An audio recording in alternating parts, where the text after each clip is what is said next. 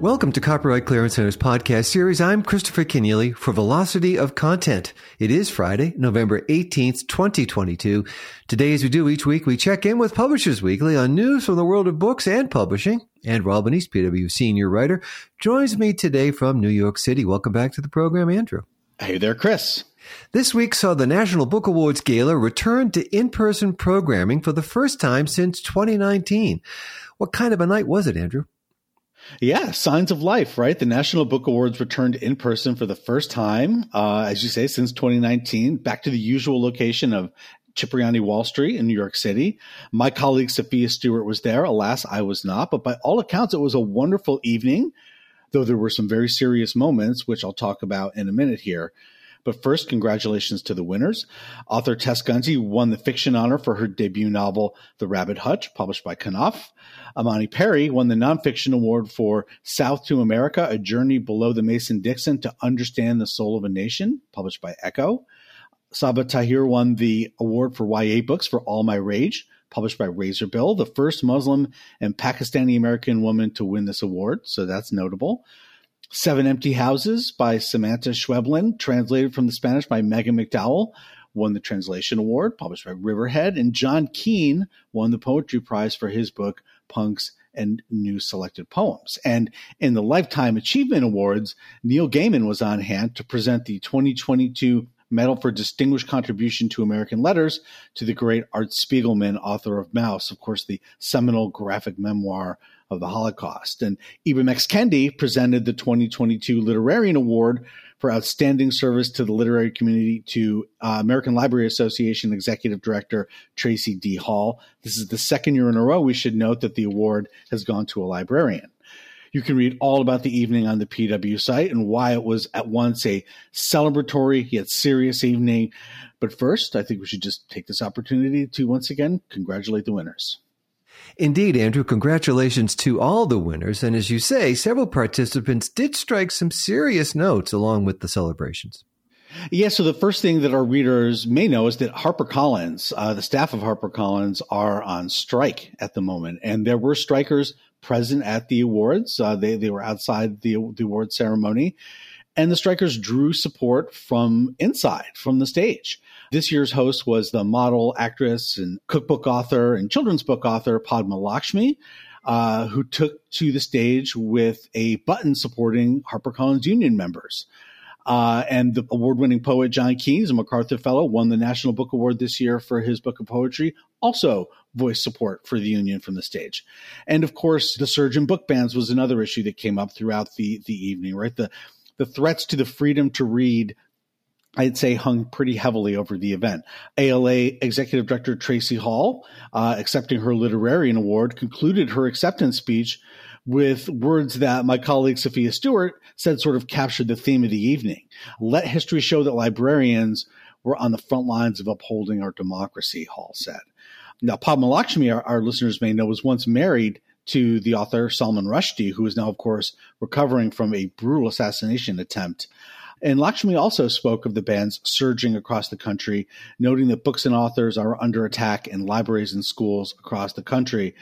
And of course, she's right. And the headlines this week only underscore the fact that the attacks on the freedom to read are only escalating. Election Day 2022 has passed, Andrew, and the balance of power in Washington has moved toward divided government. Democrats remain the majority in the Senate, while the Republicans will take control of the House in January. Voting trends at the state and local levels suggest that book bans and public school teaching restrictions remain hot-button issues. Absolutely right. In fact, the trends in 2022, I think, have only been more concerning than what we saw in 2021 when it comes to the threats to the freedom to read and to libraries and schools. And while there was a lot of good news at the polls, at least for libraries and schools, this past election day, there were also some very concerning outcomes as well. So I guess I'd like to start with good news. So the good news first. And as always, when it comes to local library politics, I turn to John Kraska, who's the executive director of Every Library, which is the nation's only political action committee. And John does fantastic work with libraries across the country on their local ballot initiatives. Once again, John this year was very busy on Election Day. This year, he was tracking the fate of some 55 library initiatives across 16 states. And as I said, there was some good news. And the good news is that general support for libraries remains really high overall. Most of the levy renewals and other measures to support libraries that were on the ballot on November 8th passed. But among the concerning developments, at least 2 libraries were defunded on the heels of significant censorship and book banning campaigns. And both library systems now face significant cuts and possible closure. One of those libraries in Arkansas was the Craighead County Jonesboro Library, which was defunded by 50%. This on the heels of an 18-month campaign to ban LGBTQ books in the library. And despite a quickly organized Save the Library campaign, the library levy vote actually went bad. It was not passed, and now the library is facing a cut from $2 million to $1 million in its annual budget. And in a story that's gaining national headlines, the Patmos Library in Jamestown, Michigan, lost its 10-year levy renewal after a group of citizens organized a no campaign in the week of another long-running campaign by a group of citizens there to have, well, pretty much all the books involving LGBTQ themes pulled from library shelves. The levy loss will almost certainly force the library to close its doors sometime in 2023, which is a devastating outcome that the Michigan Library Association defended in a statement this week, calling that vote a local tragedy with national implications. What else did the Michigan Library Association say? Well, it was a really strong statement. The Michigan Library Association basically, defended library leaders at the Patmos Library. And they noted that, the push to defund the Patmos Library appeared to revolve around actions that really were taken on basically 5 books. 4 books involved LGBTQ themes that were challenged, reviewed, and returned to the shelves just this past October. And another book is going to really ring a bell here, I think, with our listeners. Maya Kobab's critically acclaimed graphic memoir, Genderqueer, which, of course, has been the subject of sort of a national campaign by book banners, and of course was at the heart of a failed lawsuit in Virginia to declare the book obscene, which we discussed on this show at the time. At Patmos, the book Genderqueer was actually moved from the adult section to behind the desk, where patrons actually had to go and ask for it. But apparently that was not enough. Now, some of our listeners may also recall that this is the second vote to defund the Patmos Library. Voters first voted down the library levy last August with a campaign, that we've kind of seen this playbook run in locales across the country during this wave of book banning. It involved local citizens being sort of activated by right-wing talking points and going out in the community and accusing librarians and sometimes educators of, quote, grooming and indoctrinating children for not pulling LGBTQ content from library shelves. In their statement, MLA officials again offered a spirited defense of the library leaders and of the freedom to read. And I'm going to quote this statement here. Let me grab this. Of utmost importance to any public library is curating collections that allow every citizen to see themselves in the world around them and the diversity of books and resources their library provides, the statement reads. And the statement goes on to also call out these would-be censors for violating the constitutional rights of other library patrons. No one has the right to make rules restricting what other people read, the statement says, or to make decisions for other families. To which I say, hear, hear. So what happens now? Well, nothing really good, it appears. The Patmos Library Board is going to meet next week. I guess they'll talk about what can be done. After the initial vote last August, the library raised about $265,000 from a GoFundMe that was set up by a library supporter, including a $50,000 donation from bestselling author Nora Roberts. Now, that's about a year's operating budget, I understand, for this small library. But as library officials note on their website, without the levy renewal, the library is almost certainly going to have to close its doors sometime in early 2023. And that, as MLA officials also note in their statement, is just tragic for the community. They write in their statement, so let me find this quote too, when the decision is made to close and lock the library doors, everyone, those that voted no, those that voted yes, and those that did not vote will lose access to a place to read, gather, socialize, study, vote, and learn. But it's actually bigger than that library. Now, you may be thinking, okay, this is one small library. The voters have spoken, right? Well, not quite. As John Kraska points out, the effort to tie library funding to these censorship efforts is likely just beginning. And this would be a very concerning, pernicious next act. and this now years-long surge in book bans. If they can't ban books, are they just going to close the library? That's the question this move raises. And think about that reality for a moment and what it might mean for all of us if defund the library becomes the new endgame for book banners.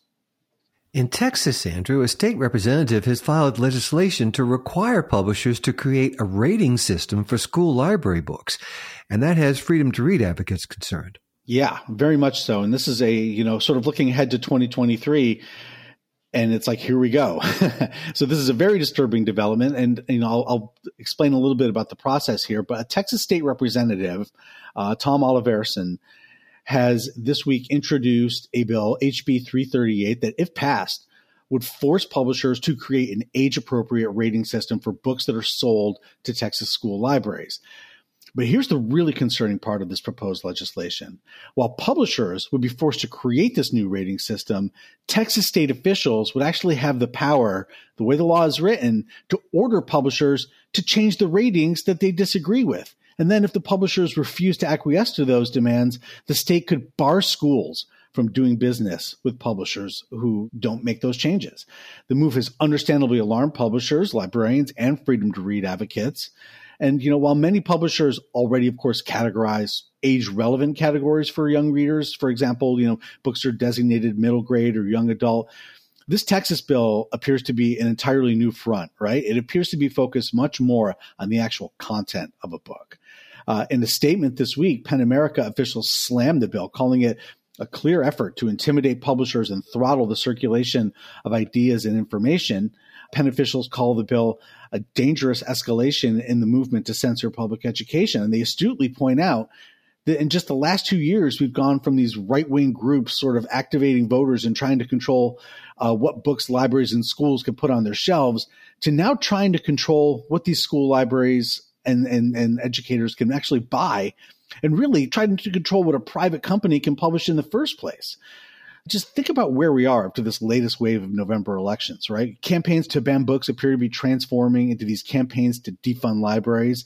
And now you have these would-be censors appearing to go directly at publishers with this new bill in Texas. Now, I wanted to add something about this bill in Texas. The legislature does not meet until 2023. Thousands of bills are filed every year. It's not clear that this bill is going to move at all. But still, as a sign of what's to come in 2023, with the still surging number of book bans, it's a very worrisome development. And how have publishers reacted to this legislation? Well, quietly so far, and that's not unusual because, as I noted, this is a pre-file bill. It hasn't been brought up on the floor. It can still be changed, or it might not move at all. And it really is unclear at this point whether or not this bill will move. It's among thousands of other bills that are going to be introduced in Texas's legislative session, which opens in January. But I wouldn't necessarily bet against it moving, right? Given what we've seen out of Texas in recent years. So how are publishers reacting? I'm sure that publishers and the library associations, I know for a fact, are still sort of digesting this and working this probably behind the scenes from a lobbying point of view. I'm sure, and I know that they're outraged at the prospect of this bill. I mean, you have to believe that this kind of state-centered rating system is unconstitutional, right? As PEN officials note, it would inherently contain subjective and politicized decisions, and it would push publishers to avoid anything remotely controversial. And that's just not going to stand. But here's the thing, too. Well, actually, a couple of things. Because a few years ago, the publishers sort of refocused their national association to focus on copyright issues. I don't think anyone really foresaw that the freedom to read was going to be such a flashpoint in 2020 and 2021 and 2022. But yet here we are, right? I'd argue that the most important issue now facing publishers is the freedom to read, which is to say that it's sort of fair to wonder whether the publishing industry still has all the pieces in place that it needs to take this fight to the book banners, to go on offense here. Now, look, if this was an unconstitutional law that touched on copyright issues, I think the AAP is very well positioned to take it on. Just ask Maryland lawmakers, right, who saw their library bill go down to a challenge from the AAP. But I think the question, it's legitimate to ask whether the publishing industry right now is prepared to mount an effective fight to defend the freedom to read, which is, of course, every bit as foundational, if not more foundational, to the book business as copyright is. So that's something I think we're going to have to keep an eye on in 2023 as this fight escalates. But here's the other thing I wanted to get to, and that's that as an industry, we really do have to get off the mark, because these threats to the freedom to read are not going away. And we cannot fight what is clearly an organized political effort by groups on the right with statements and amicus briefs alone. I mean, how do we fight? I wish I had an answer to that. I really don't. And I'll be honest, I haven't spoken to anyone that really does have a good handle on that. We're all kind of, doing the best we can as we go along. But what I think is pretty clear is something I've noted before on the show, and I just sort of mentioned it now, which is that threats to the freedom to read, this is an organized political effort on the right, and it's going to require an organized political response. And what that looks like and how we do it, who's to say? But I think librarians and educators on the front lines who are dealing with these bans and are facing these protests would agree that we definitely need more thinking, and we definitely need more resources and action devoted to the effort. Andrew Albanese, Publishers Weekly senior writer, thanks for your reporting and commentary and for joining me on the program today. My pleasure, as always. Coming up on Velocity of Content, physicians and medical researchers must be data-driven, of course, yet research has shown human beings prefer stories over statistics. Dr. Neil Baer is a Harvard-trained pediatrician and a producer and writer for hit TV shows ER, Law & Order, Special Victims Unit, and Designated Survivor. From his work in hospitals and in Hollywood, Dr. Baer says he has learned to tell stories about public health issues in emotionally compelling ways first, then go to the data later. A wonderful researcher who's had a profound impact on me, on Nick Kristof, the op-ed writer, former op-ed writer, I should say, for the New York Times, and Daniel Kahneman, the Nobel Prize winner in economics, is the psychologist Paul Slovic at the University of Oregon.